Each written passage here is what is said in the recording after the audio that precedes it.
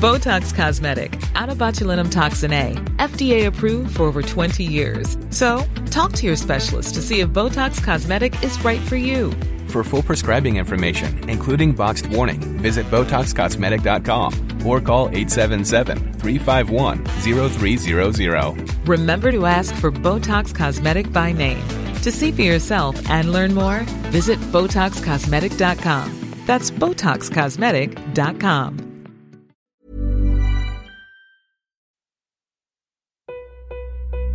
I have you loud and clear. Hello. Welcome. Science. And that is to say, physics, Medicine, nature, or space, time, the brain, life, the universe. This week, how long would a fidget spinner spin in space? And if you don't know what a fidget spinner is, we'll tell you that answer too. Also, why are weeds so persistent? And does water actually conduct electricity or not? These are some of the questions that you have been sending in, and we have assembled a dream panel of scientists to answer them for you. I'm Chris Smith, and this is The Naked Scientists. The Naked Scientists podcast is powered by ukfast.co.uk.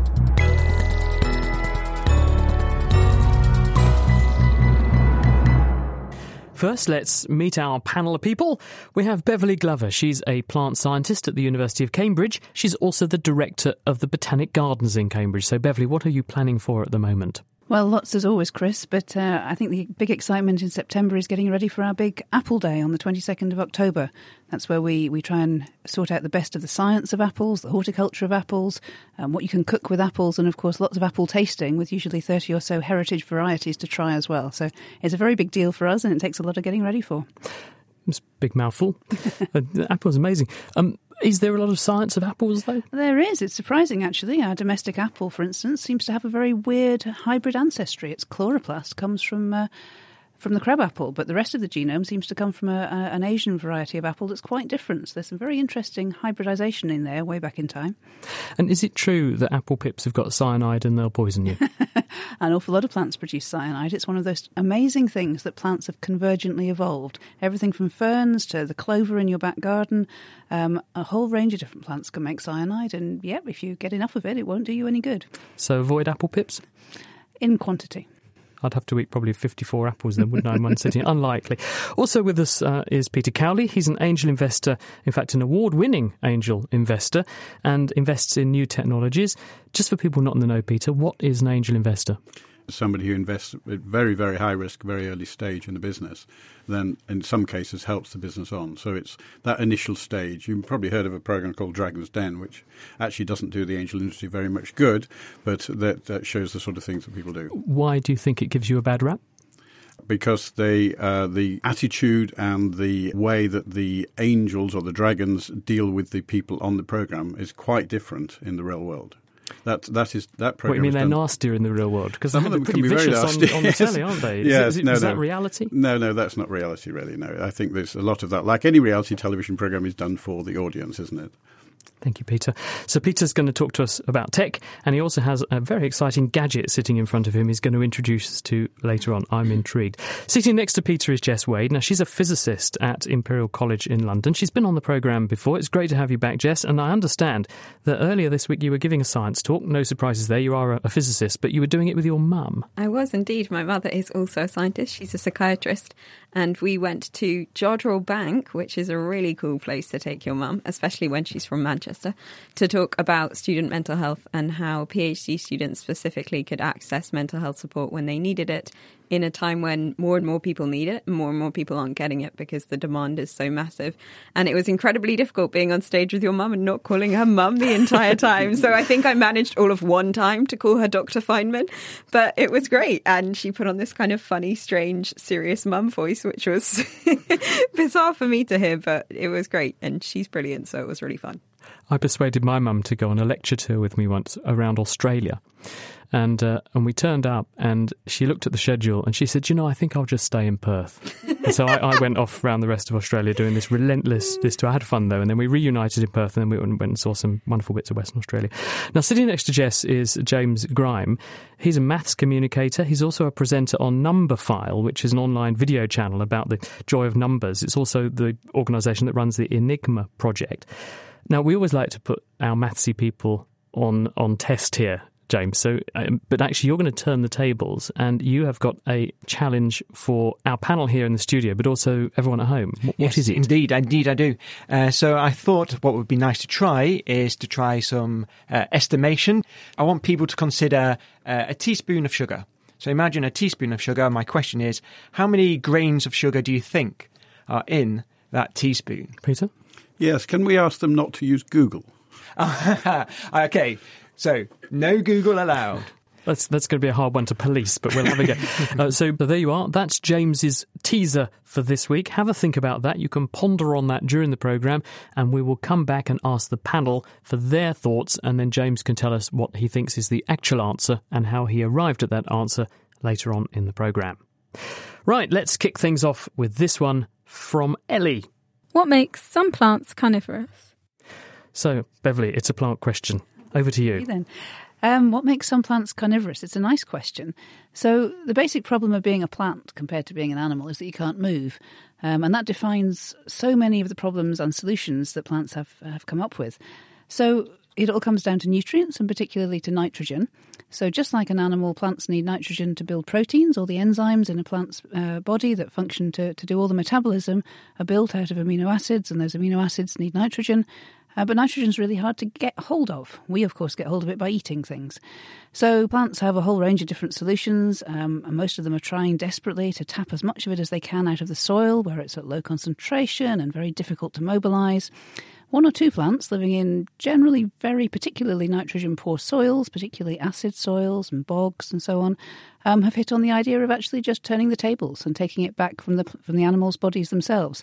So they tend to have trap mechanisms that trap insects in place, and then once they're trapped, they use proteases and other enzymes to digest those animal bodies and get the protein back for themselves. They're still green, though, these plants, aren't they? So that means they must have these chloroplasts that enable them to photosynthesize, make chemical energy using the energy in sunlight. So why do they bother doing that if they can just grab all their food from the air by being a Venus flytrap, for example?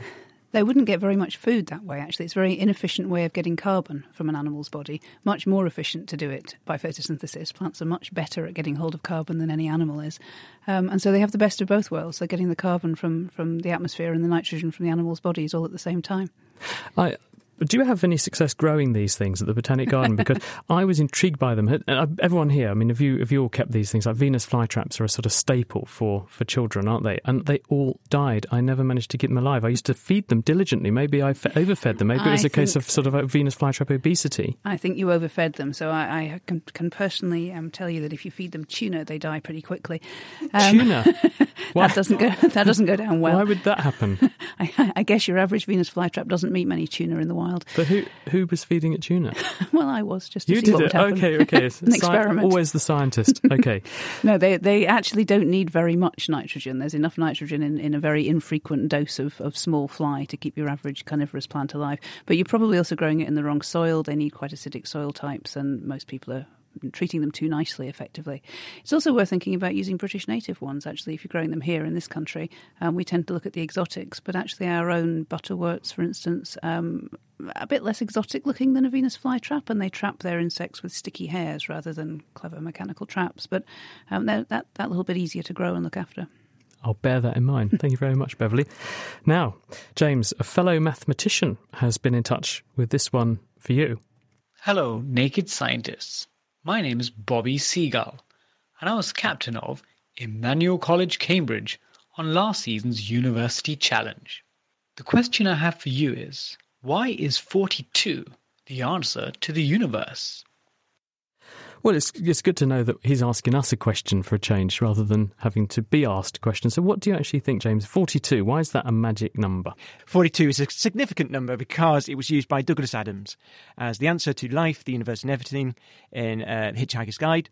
Now, I can give you Douglas Adams' answer first, which is it was a joke. And he had to pick a number, and it had to be small. To be funny, it had to be small.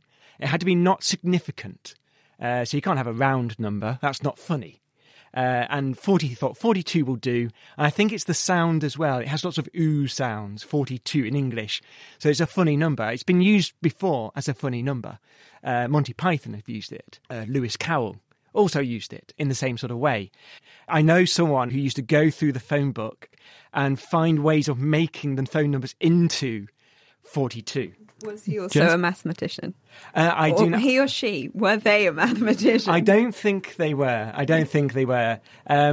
know. I think if you do something like that, the number 42 should really appear 1 out of 100 times. So each, all things being equal, each 2-digit number should be appearing 1 in 100 times. There are interesting things about 42. If you fold a piece of paper 42 times, it will reach from here to the moon. I didn't think you could fold a piece of paper. I don't think so. If you double it, let's imagine doubling a piece of paper, the width would reach from here to the moon.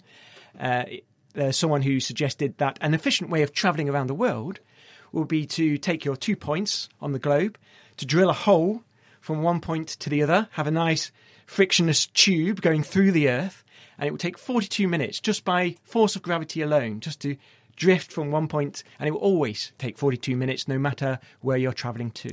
The only problem with that is, of course, that the pressure that the air would be under in that tube, because obviously as you descend further towards the centre of mass of the Earth, gravity means that you're making the gas more and more dense. The density of the gas in the middle of that tube, I think I'm right, aren't I, Jess? It would be something like running into a brick wall. So It would probably take you a lot longer than your 42 minutes. Yeah, Beverly? There's another answer. I've seen various calculations on how many kingdoms of life there are. It's very hard to decide how many kingdoms. Everyone's taught 5 at school: plants, animals, fungi and so on. But most of the kingdoms of life out there are microbial, and they all look the same to us. They differ in their chemistry. And some of the analyses of how many kingdoms there are in biology come up with 42 as an answer. I am not surprised. I think it's an example of a kind of confirmation bias. If you go looking for it, you will find it. So we blame Monty Python and Douglas Adams, but beyond that, it's just because it sounds nice to say. I would think so. Do Chinese people who speak quite differently, do they like the number as well, or do they have their own magic nice to say number? So I know that the science communicator Alex Bellos has looked at the world's favourite numbers, and there are cultural variations around the world. In the Western world, you've asked for a favourite number, you'll get the number 7. But in China, you'll get the number 4, I believe. Is it about the number of syllables in the number? I know that I've heard that Chinese people are much more mathematically minded because there are far fewer syllables in their numbers, especially so going from 1 to 10, they can learn those much, much quicker than we can. I can't speak to that. I know they have different systems of learning things, though. Thank you very much. Now, Jess, we'd like to just ask this question of you. I've got here in front of me, I had to borrow this from one of my children. This is a fidget spinner. Now, for people who are not familiar, which I wasn't until my kids came home with this thing, it's a bit like a mini propeller, which you have a sort of central spindle that you pinch between your thumb and index finger, and it has sort of propeller blades sticking out, and you spin it, and it spins around on a bearing and goes around for a really long time, and it just about makes a noise, which I'm making by holding it near the microphone. We got this question from Sean, who got in touch on our Facebook page, and he said, how long would a fidget spinner like that spin if you span it in space? I think Sean has to think about all the forces that are slowing the fidget spinner down once you start spinning it. And have you done any experiments at home where you started off spinning and see how long it can spin for and time it? Have the kind of audience of the Naked Scientists, or have you tried it? Oh yes, the kids have been actually doing that, and actually they're having competitions to see who's got the best bearings in their fidget spinner. And what kind of time can they get to? Oh, something like 1.5 minutes, 2 minutes. So I think that's kind of important, what you said before about bearings. So it's working because of angular momentum, and angular momentum is conserved. We don't get rid of angular momentum, it's just transferred from one thing to the other. So once you angular momentum being, okay, you can imagine it really nicely when you think about a ballerina or an ice skater spinning around, and the person starts to spin round and puts out their arms are out when they start spinning around, and they spin around really, really slowly. And as they bring their arms in, they start to spin around much, much faster, and that's because angular momentum is conserved, and it's actually that the moment of inertia, the thing stopping it spinning round, is much, much smaller when you've got your arms inside. So it's kind of this motion in rotational direction. So instead of moving a big mass through a big circle, you move the same mass through a much smaller circle. Exactly. So right. Therefore, you have to go faster to keep everything balanced. And that's why your ice skater or ballerina speeds up. And the fidget spinner has got this property, angular momentum, and it can't get rid of it. It can't stop spinning. It can't stop spinning. And actually, the way that it stops spinning is because it transfers a tiny bit of that angular momentum to the Earth. So as it's spinning round, it makes the Earth spin round the other way a tiny, tiny bit slower. And it starts to slow down over time. The other thing that you have happening when you're spinning your nice little fidget spinner in here is you have air resistance. So you have something pushing it back. You have something that it's going up against. And you obviously have this friction of this ball bearing. So lots of things are going against your nice fidget spinner, making it slow down in about 2 minutes. If you took it up to the ISS, and I'm sure they'll take one up to the ISS the next time they go up. International Space Station. Yeah, sorry, International Space Station, friends, biology friends, but you probably knew that. But if you took one up to the ISS, you're reducing that force of gravity, so you've really only got the air resistance. So you've got air resistance going against you, and it would probably still take, I mean, you could do it in probably years, I'd say, if you were reducing the air resistance. If you put it on the outside of the ISS, you're going to a much lower pressure. There's much less air resistance out there. I would say kind of timesing it, what's the pressure on the outside of the ISS? About 10 trillionth of the pressure in here. So it's probably 1 atom per cubic metre, I think, is the accepted density of space. Not much. So I would say it's probably, doing the maths, we could ask a mathematician actually, but I would say tens of millions of years for it to slow down if it's on the outside of the ISS. Yeah, so there's an awful lot on Earth that's making that thing slow down, and yet even if you watch it, it still doesn't seem to be slowing down very quickly. So if you took it up to space, you'd have it for a lot longer. I'm intrigued to think that by spinning my fidget spinner, that I'm making the Earth spin the other way a little bit. It's great, so obviously right? One has to think, if enough people spin their fidget spinner, would the Earth slow down? And I think you can also look, if you look on the Institute of Physics website, they have some great videos about that, and also the bottle flip. So the bottle flip, which was kind of the pre-fidget spinner, nice demonstration of angular momentum and great kids trend, is another thing that you can explore entirely through centre of mass, and how different liquids that you put inside it, their viscosity and stuff like that. It's a really fun experiment for kids to do, and you can film them in slow motion on your phone, and you can watch the centre of mass stay entirely stationary as the bottle flips around. But that's another great way that we can explore these things at home. And if you actually want to have a look at how to do that experiment, there is a kitchen science experiment on our website explaining that one. You go to nakedscientist.com/kitchen science. You're listening to The Naked Scientists with me, Chris Smith. And today we've got a panel of experts who are taking on your science questions. So if there's something that you've always wanted to know, do get in touch, ready for our next programme. You can tweet at Naked Scientists or email chris@thenakedscientist.com, and your questions will be in that show. On the way, we'll find out whether we can detect deep underground water and how. Does divining really work, essentially? How did the coding machines that were used in World War II work? And also, why are bees really important to plants? But before that, though, Peter, we're actually going to whiz on to this question, which is coming from Stacey. What is Elon Musk's Hyperloop transport system? I must admit, I'd never heard of a Hyperloop transport system, so you're going to be telling me as well. Chris, I'm surprised you haven't heard about it. You've heard about Tesla, of course, and SpaceX, no doubt, but Hyperloop's something else that he's working on. And this comes back to the 42 minutes to some extent, because it's a tube that is evacuated and then will transport people from one place to another. So if we go back to when I was growing up in the 60s, that we had, which there still are, places in retail in department stores which would move the cash around. So you'd put something in a little container and it would get sent off from the cashier's desk somewhere. The cash would then be changed and would come back down to the store. That's exactly the same thing. So this is a long tube with a vacuum in it and then transporting down the tube a set of people. Invented in, actually patented by a guy in the 20s, actually, Robert Goddard.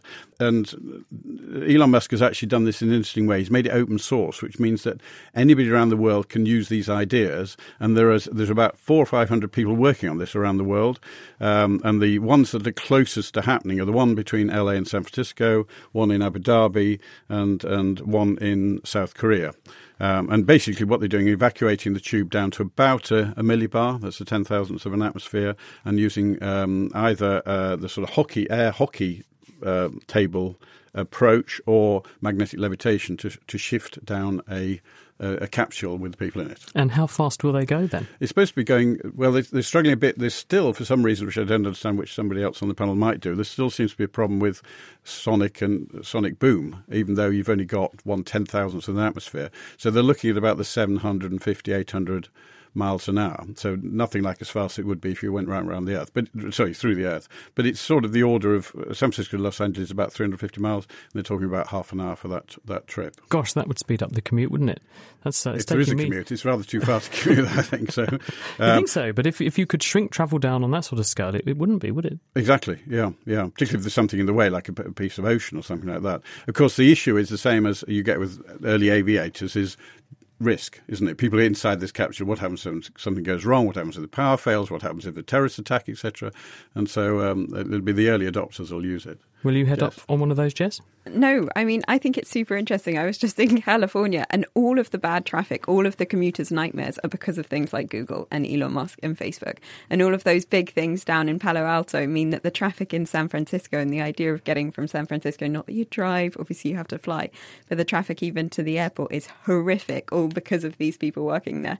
And yet they're the ones developing the technology to shoot people in a tube. That's correct. But the biggest issue of all, if they haven't really adopted public transport, have they? The rail system in the States is pretty poor, isn't it? Yeah. So this is like putting a railway line in instead. I like that they've just skipped the train line and just let's package them in a yes. capsule. What about things like earthquakes? Yeah, because that's pretty important there too, isn't it? And that could cause havoc if you have something hurtling along at 800 miles per hour, and then suddenly it depressurizes because there's a rupture in the tube. Correct. Or just a slightest variation, it's going to catch the sides. Yeah. And then who knows? So would you say? Is it fair to say this is not something you'll be investing in soon, Peter? Are you out? I'm definitely after this one to use the Dragon's Tail program. Thank you very much. Exactly.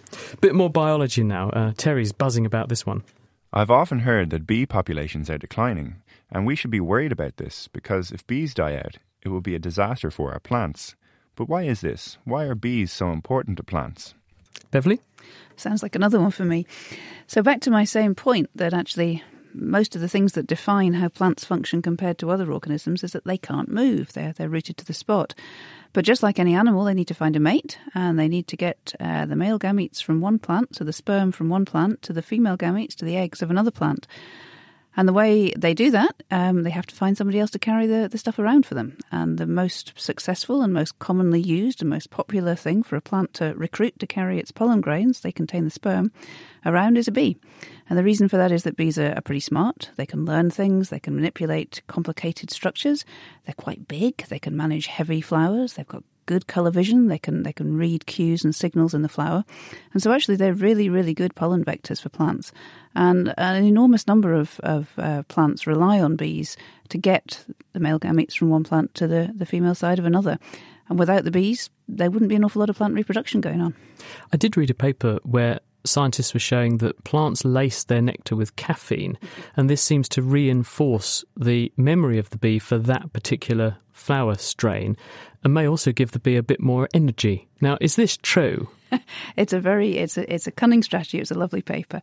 So the flowers are rewarding the bees for doing this work with pollen and nectar. So pollen's full of nitrogen and nectar's full of sugar. And different bees are collecting one or the other at different times in the colony's life cycle.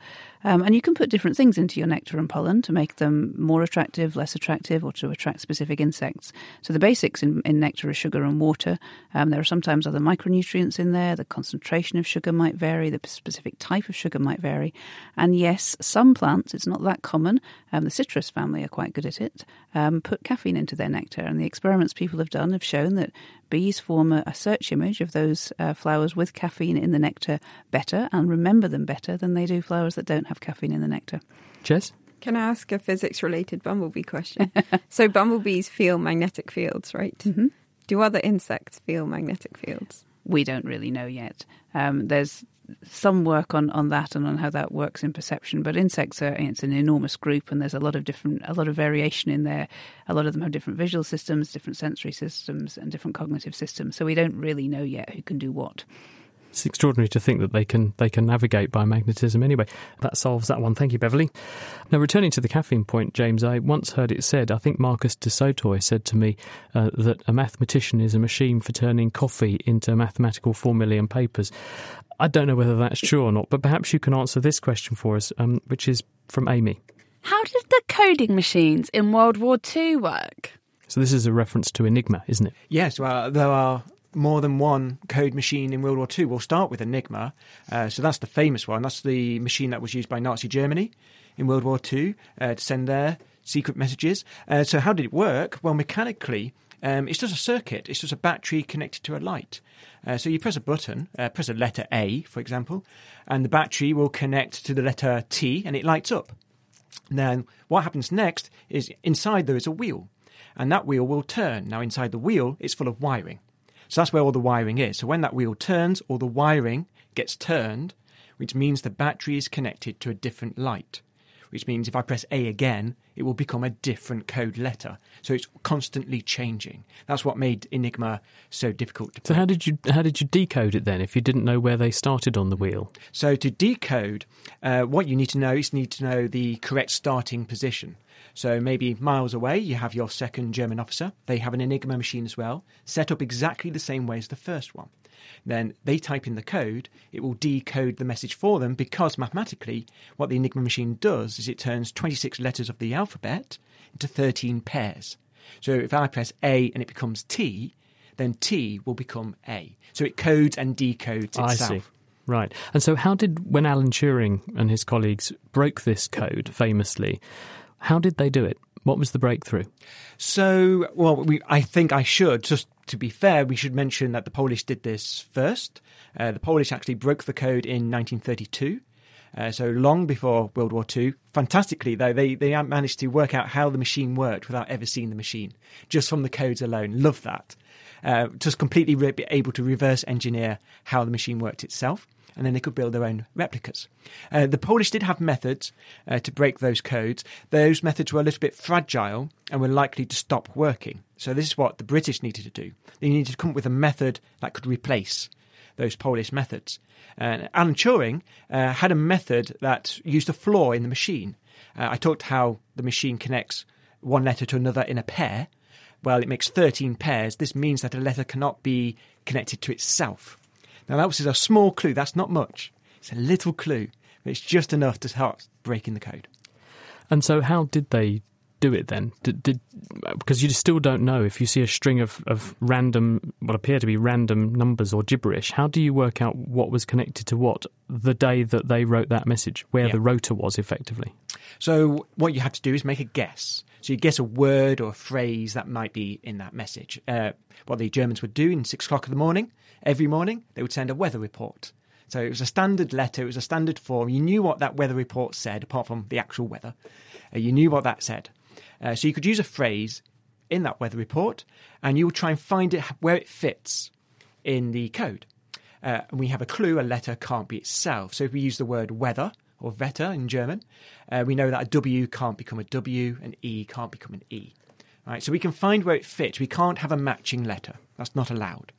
When we find a position where it fits without a match, that bit of code might be the word weather. Now we need to find the correct setting that makes that true. So the weather is always our downfall, isn't it? Thank you very much. It was very useful. Jess, quickly. Do you house an Enigma machine? Do you have one? I do look after an Enigma machine. Now, that is cool. It is cool, isn't it? I think I've seen one. Simon Singh brought one to a talk we organised. It probably was, actually. It's very impressive. It may well have been the same machine that I look after. Thank you. Now, Peter, this question's come in, and someone wants to know what actually happened to Google Glass. And yeah, you're right. It seems to have completely vanished. So what was Google Glass? And for those not in the know, and where's it gone? Yeah, Google Glass was introduced in 2013 and sort of disappeared a couple of years later. It was a set of glasses that had built in an Android computer, a camera, and earpiece and a microphone. And the idea behind it was that you could effectively use it as, and it had a projection as well onto the glass, so you could actually see a screen. So the idea was effectively a wearable computer. But there were a number of things wrong with it. The most important thing of all was the privacy issue. And I remember being at a pitch event once where somebody was pitching to me, and this guy said, "Do you mind if we record the pitch?" And there was about 6 of us in the room, including somebody from Imperial College, and we looked at each other and thought, we can't really say no because we're technology investors, but we don't really feel very good about it. And that, I think, was part of the problem that pushed back on it. But Google have reintroduced it, actually, only just recently in the last couple of months, an enterprise edition. So what they've done is upgraded it. They've made it obviously better. Technology moves on. They've also made it as a module which will fit onto safety glasses. It'll fit onto spectacles, prescription spectacles, etc. And it's been used in the industry for quite a long time, in the last couple of years. It's been used for picking. So you're picking stuff off shelves, for instance. It's being used in training. There's a whole stack of applications for it, which is very limited. So they've decided the general public aren't ready for it, which is probably true.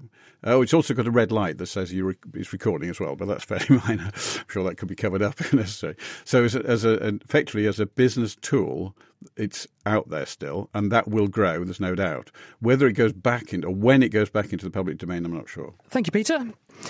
Now, onto this somewhat chemical conundrum, I think. This is coming from Thomas, who's listening to us, and he says, I want to know, why does H2O, water, not conduct electricity very well, but tap water and pool water does seem to conduct electricity much better? Why is this, Jess? This is a great question, a great nice chemistry question that you can do some experiments with at home. Basically, H2O, as Thomas puts it, doesn't have any kind of ions in it that could move the electricity around. So to move electricity, you need something that's going to transport it.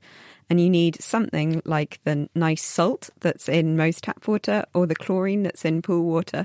And these things, salt contains sodium and chlorine, and these things can capture the electricity and move it through the liquid and take it to the other side. So if you've got a battery, you could check that it's working. You can also do another really neat experiment at home where you get those sports drinks. So sports drinks make kind of big claims about the electrolytes that they have inside them. And you can actually test that by setting up a kind of little circuit and seeing whether you could conduct through a sports drink, because those things should also be able to conduct electricity. So if you have a swimming pool, you can do it because you can use the chlorine ions. If you've got normal water, you can do it because it's probably got salt in. And you can get rid of most of the minerals, I think, within water can't conduct. So that's your limiting factor there. You have lots of stuff inside normal water that you get out, but they're not conductive. So you need something that can conduct. So would pure water, pure, clean, distilled water still conduct electricity or not? No. Not at all. If it didn't have any salt in it, it shouldn't conduct electricity at all. It's a little bit ionised, though, isn't it? You get a tiny bit of breaking of the H2O goes into a bit of H plus and a bit of OH minus. Okay, so probably you can get a teeny bit, but probably nothing that we could detect. Nothing that would be meaningful. Nothing that would be meaningful for Thomas. Okay, there you go, Thomas. Thank you very much.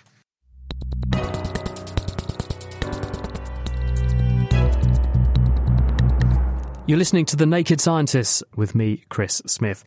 And I'm joined by a panel of experts who are taking on the science questions that you have been sending in. We have got plant scientist Beverly Glover, maths communicator James Grime, physicist Jess Wade, and our tech expert Peter Cowley. And if you would like to get a question into a programme like this, send them in now to chris@thenakedscientist.com, or we'll pick them up from Twitter too. It's @NakedScientists. Now, we have a little quiz for you lot. We thought this would be fun to give you a little quiz question. So, as usual, I'm going to have 3 rounds. We're going to have one question for each of 2 teams. So we have Jess and Peter on one team. We've got James and Beverly on the other team. I'll ask you something. You tell us, with conferring, whether or not you think it's right or what you think the answer is. And then we'll give you either a bing if you get it right or a bong if you get it wrong. Right, question 1. This is for Beverly and James. Question 1. The light bulb was invented by Thomas Edison. Is that a science fact or is that a science fiction, do you think? I believe I could answer this one, yeah. That sounds like nonsense to me. Oh, dear. I think he might have been one of the early people who profited from electricity and the light bulb, but I do not think that it's correct to say that he invented the light bulb. Yep, you're on the money. It's now generally accepted that British physicist Joseph Swan was the inventor of the modern light bulb. Edison developed a commercially viable and practical electric light bulb for the mass market, so well done to you two. Okay, over to Jess and Peter. Radiation was discovered by Marie Curie. Science fact or science fiction, do you think? I suspect not. I think it's probably the same, that she was known for it, but not was the one. Do you know, Jess? I have never worked with... I mean, she's the big name, right? So I'm assuming in the same way to the other one, Yes. she probably was the first one to measure it, maybe. But Yes. Sorry, yeah, I was looking. I want to come up with a great answer about who actually did discover it, but maybe they died too quickly. Are we going fact or fiction? We're going fiction. Fiction, yeah. Sorry, my mouse button wouldn't work for a minute. They're both on 1 point each, so this is quite tense this week. Normally by this time we've already got a lead. Sorry, James. Discovery of radiation, was that? I will answer. I'll tell you, right. So Marie Curie is often credited with the discovery of radiation, but she actually coined the term radioactivity. But it was actually her doctoral supervisor, who was Henri Becquerel, who first discovered its existence. He was the one who famously showed that uranium salts, if you put them on a hard piece of paper or card that you had wrapped around a photographic plate, could fog the photographic plate. So there was some invisible ray that was going through the card and hitting the photo plate. Isn't light radiation? Yes, it is. And Röntgen had invented X-rays before that and used his wife's hand to produce some of the first X-rays. But actually, radiation, in terms of radioactivity that we're talking about here, was invented not by Curie, but by Becquerel. We measure it in Becquerel, right? So That's right. He does get some credit. He gets his credit. He gets his name on the unit. That's right. Right, now we're on to round 2, which is firsts. We're calling this round firsts. Now, what, Beverly and James, was the first animal to orbit the Earth? Oh, that sounds like fun. I think it was a dog, wasn't it? Yeah. A Russian dog. Dog sounds like a good answer. I think of chimpanzees. Oh, I think it was a dog. But I think it might be rats or mice. Ooh. I think it might be something simpler. Do you want to go for dog or rats or mice? I want to go dog. Okay, we'll go dog. Yep, the Soviet Union led the way on this one. They were the first to send an animal into orbit, and Laika, who was formerly a stray dog on the streets of Moscow, she was the first animal officially to orbit the Earth when she successfully blasted into space aboard Sputnik 2 in November 1957. We do have to acknowledge, though, that she didn't come back, and there was no way to retrieve her from space with the technology they had at the time. So unfortunately, she went up. She was a pioneer, but she also died up there. Now, question 4, this is for you guys. What came first, Jess and Peter, a genetically modified plant or a genetically modified animal? I don't know. I think it was a plant. Yes, it's more likely to be a plant, isn't it? It's easier, maybe. Oh, sorry. Don't want to get in there with that. I have a feeling that an animal came much later. Okay, I'm going to say something stupid about Dolly the sheep. That wasn't the first time they'd genetically modified an animal. Let's go with plant. Yep. Oh, no. Did you know that one, Beverly? I think I did. Yeah, actually, the answer is that in 1974, Rudolf Janisch made the first genetically modified mouse. We've had Rudolf Janisch on this programme. He was actually one of the scientists who invented or co-invented the IPS, the induced pluripotent stem cell, where they reprogram an adult cell to become a stem cell. But he produced the first genetically modified mouse in 1974. It wasn't until 1983 that the first GM plant, which was actually a strain of tobacco, got produced by Michael Bevan, Richard Flavell and Mary Dell Chilton. Now, why do people assume plants are easier than animals? Because it would appear from this discovery that they're not, Beverly. I think it's about where the effort had gone in, actually. So plants probably are easier because the trick about any kind of genetic modification is you modify a single cell and then you want to generate a whole organism back from that. And as we know with animals, that means either taking a stem cell and modifying that, or taking a cell that's already committed to a fate and de-differentiating it back to a stage where it can create anything. That's really tricky. That's why there's so much research on stem cells. Whereas with plants, actually, all cells are pluripotent, and you can persuade pretty much any cell in a plant to regenerate a whole new plant if you give it the right hormones and the right sugars. So why did it take so long to do a plant compared to a mouse? There's an awful lot less plant scientists out there than there are animal scientists. That will be the reason then. Right, okay, Beverly and James, in 1 second... We want now what's larger. So this is all about size or scale.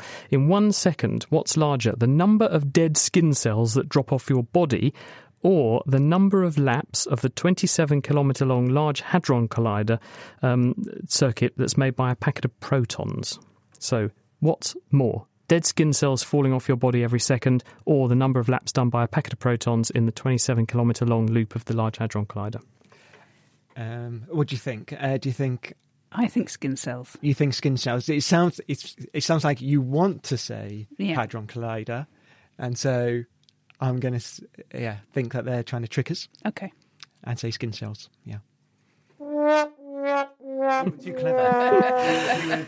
No, the answer is the proton laps, actually. Scientists estimate the average person sheds about 500 million skin cells in a day, so that's about 6,000 dead skin cells dropping off you every second. But travelling at just 3 metres per second slower than the speed of light, CERN reckon that the protons accelerated in their LHC complete over 11,000 laps of the 27-kilometre long ring every second. So the protons currently clinch it. Right, it is all to play for, okay? So it's level pegging, so you've got to save your reputation here, Jess and Peter. Okay, here we go. The weight of all humans on Earth or the weight of all ants on Earth, which is bigger, the humans or the ants, do you think? I would guess ants. The number of ants on this globe must be astronomical. Yeah. Astronomically more. I'm with you on ants. Yeah. They're underneath as well. They win. Yeah. No, I'm sorry. Actually, it's the humans. Okay, ants weigh. What if we take out China? Ants weigh about 5 milligrams, and we think, although we don't know, but scientists think there are 10,000 trillion ants on Earth. So a likely estimate for their combined mass would be about 40 billion kilos or so. There are over 7 billion humans, though, and their combined weight is more than 300 billion kilos if you take everyone over the age of about 15. So we outweigh the ants by almost an order of magnitude. But historically, if we'd been doing this quiz in the 18th century, you probably would have been right, because scientists also extrapolated backwards and suggest that around the time of the Industrial Revolution, so the 1700s, ants did probably outweigh us because there were fewer people around. Can I challenge the 5 milligrams per ant? You can certainly challenge it. I'm not going to give you a point. That seems remarkably low. Well, no, 200 it's ants true. It's per true. gram. Ants range between about 1 milligram and about 50 milligrams for some really big ones. Right? So actually, yes. And if you look at the... Beverly, do you know about ants? Yeah, and you even get variation on that kind of order of magnitude within a single ant species. So within a colony, you've got worker ants and soldier ants and the different types of ants, and you can have enormous variations in size. Scientists actually use them to try and understand how body mass and things like claw sharpness scale with size, because they're such a variable group. Now, isn't that wonderful? We've ended with both teams scoring the same, so you're level pegging and you depart with your reputation intact. You're listening to The Naked Scientist with me, Chris Smith. And this week we're answering the science questions that you've been sending in, helped by this wonderful panel of scientists. And thank you very much for lending your brains to our quiz this week. Now, we have a question here from Chris Heron, who wants to know... We hear from time to time they've discovered a new highest known prime number, but this is now over 17 million digits. So I know we can't possibly know all the prime numbers up to that. So what I'd like to know is how far up do we actually know all the primes? Thank you for that, Chris. James, what do you think? So prime number, you may remember from school, are those numbers that can only be divided by 1 and itself. You're right. You will hear in the news announcements about, the newest, largest prime number we found. The reason that's important is we do use large prime numbers in encryption and in internet encryption. But also it's an exercise in our computers, in computational power. And so that's why we have holes. We haven't been working out the primes one at a time, which you can do with ancient methods by sieving through the numbers. What we have instead are probabilistic methods to work out extremely high prime numbers. No, we haven't been working through them one at a time. Where does it stop? Where is that first gap? It must be huge. I do not know that number off the top of my head, but it must be absolutely massive. Riemann, who is a famous mathematician, had a prize. I think it's $1 million has been put up, isn't it, for someone who can come up with a formula for predicting prime numbers, but it's never been claimed. That's right. That's the Riemann hypothesis. So Riemann, this must be around 1850, came up with this function that could be used to work out not where the prime numbers are, but where we're counting the prime numbers. So we want to know how many prime numbers are less than 100. So I don't know what that is. I think it's like 22 of them or something. You might want to know how many prime numbers less than 1 billion. Right? So we need to know that proportion. Riemann had a method for working out what the error might be in that formula, and that will help us predict the pattern in the primes. Let's hope so. Then you could make yourself 1 million, couldn't you? If you can... And then you can claim the prize. This $1 million prize, absolutely. Wonderful. Thank you very much, James. Right, Jess, Devaraj has been in touch and he wants to know, can any electromagnetic waves, these are things like radio waves, light and so on, travel through hard rock into the Earth's surface so we can find deep underground water? I think that they do detect deep underground water using this. I think first you can do it with electricity in a similar way to what we were talking about before about water being non-conductive. You can basically put electricity into rocks and set up 2 little electrodes and find out water based on how non-conductive your rocks are. So you can make estimates about how conductive different rocks are because of the ions that are inside them. But does that tell you that there's a big pool of water? Well, so you can, because you can make a educated guess about how conductive a surface should be based on the rocks that are inside it. And then you can tell how non-conductive it is because of this big body of something that's basically an insulator. But you can also do much more clever ways, kind of a bit similar to MRI. So you can excite the kind of hydrogen nuclei inside water and look at the signals that they give off. And you can use that to estimate how much water is under there. And then you can even do more clever things. When you've got this water, you can find out how old it is by doing things like carbon dating. So you can figure out how old this pool of water is and the kind of flow and stuff like that by looking at that. And a V-shaped birch log, is that good? Yeah, you can do that if you've got a nice tree, I think, if you're going into that way. No, but I'm pretty sure you can detect waves underground, right? You can detect electromagnetic waves underground, and that's actually probably how an awful lot of earthquake detection and stuff like that happens. So, thanks, Jess. Right, Beverly, talking of the ground, there's never a shortage of weeds. And what Lucy wants to know is, why are weeds so hard to get rid of? Why do they persist? Well, that's because that's what their job is. So there are basically a group of plant scientists set out a theory for ways to be a plant, different ways to approach life as a plant about 30, 40 years ago now. And they said, you can be a kind of stay still and grow slowly and hang on to all your resources plant, something fairly grumpy like a cactus. You can be a grow fast and strong and beat all the competition but not reproduce very quickly plant, so you might think of something like a bramble. Or you can be a live fast and die young plant, so live fast, die young, but throw out a lot of seed while you're doing it. And that's basically the strategy weeds take. So you can dig up one of them, but it's only lived a few weeks, and in that few weeks it might have thrown out 1 million seeds, and they'll come up as soon as you pull up the first one. And bindweed, because that has a different strategy, doesn't it? That has roots that are extremely fragile, but it can clone the plant back from any tiny bit of them. So it's more in the bramble category. It's actually a competitor. It'll keep going endlessly. Thank you very much. Now, Peter, we've got a question from Vinny who wants to know, what is the smallest microchip that we can make and how powerful is it? Yeah, that's an interesting question. I'm not quite sure he means microchip. Let's just do a bit of background. So first of all, the track width of a transistor nowadays has got down to about 7 nanometers. Now, transistors are the things inside chips that make the computer tick, effectively, aren't they? So that's not actually in production yet. They're down to about 10 nanometers. That's about the 10,000th for human hair. It's visible light is 40 times wider than that, the wavelength of that. But I'm sure that's not the question, because a transistor is just on or off. What we're probably talking about is microprocessors, and I brought in something that's about the same. This which is the we can gadget, see isn't it? Online. That you said to me, you'd brought this in, and we said at the beginning, Peter's brought a gadget in, and he's going to tell us what it is. This is a big box. It's probably about 20 centimetres by 15 centimetres and about 5 deep, with lots of wires and circuit boards in it. What is that? So this is the first computer that I developed and built, as you can see, very badly That's built. A computer? Back in 1975. Wow. And the reason I brought it in is because it had a processor in there that had about 4,000 transistors on it, called a SCAMP, in fact. This has 32 bytes of memory. Gosh, that's a lot, you can't do much with 32 bytes of memory, can you? But I just wanted to compare that with modern microprocessors. What does that do? Why did you build that? What did I built it because I want to learn how to build a computer, not because I necessarily want to do anything with it. You have to enter on the front side there are some switches, and you have to enter the program on these switches. There's 16 bytes of RAM, so you have a maximum of 16 instructions, and it will switch some LEDs on light-emitting diodes on the front.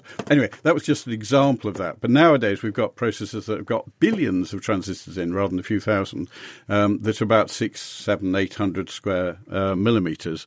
And you've got GPUs, which are even more. But I think actually... That's graphics processing units. The question is possibly to do with how are we going to do it in the future. Quantum computing, where you've got multiple these quantum bits, or there's an investment I nearly made here in Cambridge, which was storing data as strands of DNA.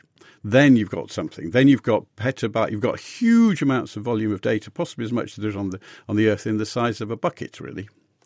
Yeah, the DNA thing at the moment is being held back by the fact that it's extremely expensive to make and then decode DNA. To write, it's not too. To read, it's not too bad because there have been sequences around for years. But to make the DNA is very expensive, exactly. Isn't it? But people are saying it's a bit like the sort of Rosetta Stone. It's a very long-lived, very stable molecule that you could put your information in, exactly. and you know it will be last resilient. Hundreds of millions of years, exactly, for long-term storage. Well, thank you for that, Peter. Right, moving on. Beverly, we've got this question here for you, which says, is it better to water a potted plant from the surface of the soil or putting some water in the saucer underneath so it comes up through the ground underneath? I must admit I've wondered this as well, because I'm guilty of just sort of plonking some water on at the bottom of the stem. Am I doing a bad thing? Well, you might be. One of the biggest insults one of my gardeners at the Botanic Garden can say of another of his colleagues is that they're a classic overwaterer. And a classic overwaterer always waters from the top down. But actually it doesn't really matter which way you do it, as long as you don't leave them sitting in it. So the problem with water from a plant's point of view is that their roots need to be able to respire, just like the above ground tissues. They need to be able to take in oxygen and give out carbon dioxide, and they can't do that if they're waterlogged. So long as whichever you do, you give it a few minutes and then you drain away the excess, it'll probably turn out all right. Because someone said to me, you mustn't water your African violet from the top because it will go all rotten and mouldy and manky. And I must admit, I did water an African violet like that. It was my wife's and I killed it. And I felt terribly, terribly guilty. Am I off the hook? I think you are off the hook. You'd have killed it either way. Oh, thanks. Thank you very much, Beverly. So I want to canvass everyone here and ask you, James said, how many grains of sugar are there on a level teaspoon? So let's just go around the room and have your estimates. Beverly, how many would you pick if you had to pick a sugar count? I can think of how to do it. I can't think what the number would end up like. Talk us through what you would think. Well, I need to know the volume of my grain of sugar, and was it granulated or castor? I think we agreed castor. I need to know the volume of my teaspoon, and then that's a fairly simple sum. The volume of the teaspoon is presumably quite hard. Oh no, we know what it is. It's 5 mils. It's been quite hard to calculate. I think your method is excellent. But you have to give us a number. You can't get out of it. So what's your number? 50 million. Okay, 50 million from Beverly. Jess? I weigh lots of small stuff in the lab. I was going to say before, I work in printed electronics and we use tiny, tiny little amounts of polymer or small molecule. I would say that a grain of sugar weighs about 0.5 milligram. It's about, I've got here 0.2 milligrams. Okay, so I'm going to go with like 25,000. 25,000 particles. And Peter? I'm going to use a special number, 3 to the power of 6. 3 to the power of 6. And what's 729. 729. I know it's too low, but I suspect... Not 42. No, I couldn't get it that low. So, James, you better tell us then, put us out of our misery then. Who's closest? Yeah, well, I think a very excellent answer was Jess with 25,000. I have an answer here of 20,000 based on 4 grams of sugar weighing about 0.2 milligrams. Okay, so can you show us your working? Because that's very important in maths, to always show your working, isn't it? So how did you do that? And you have to do it in 30 seconds. So like Beverly's method, we can look at how big the crystals are. The diameter of a crystal might be about 0.7 millimeters. We have to look at how efficiently they're packed in as well, because there is space in between them. So we're thinking about 60% packed in. And going through the calculations, we will get the answer 20,000.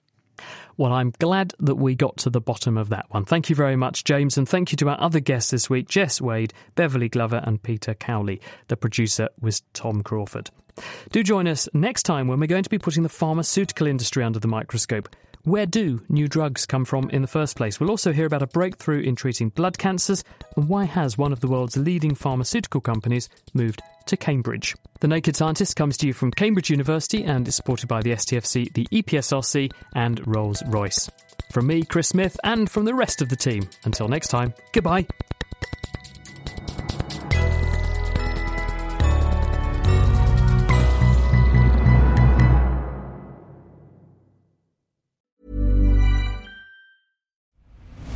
I'm Nick Friedman.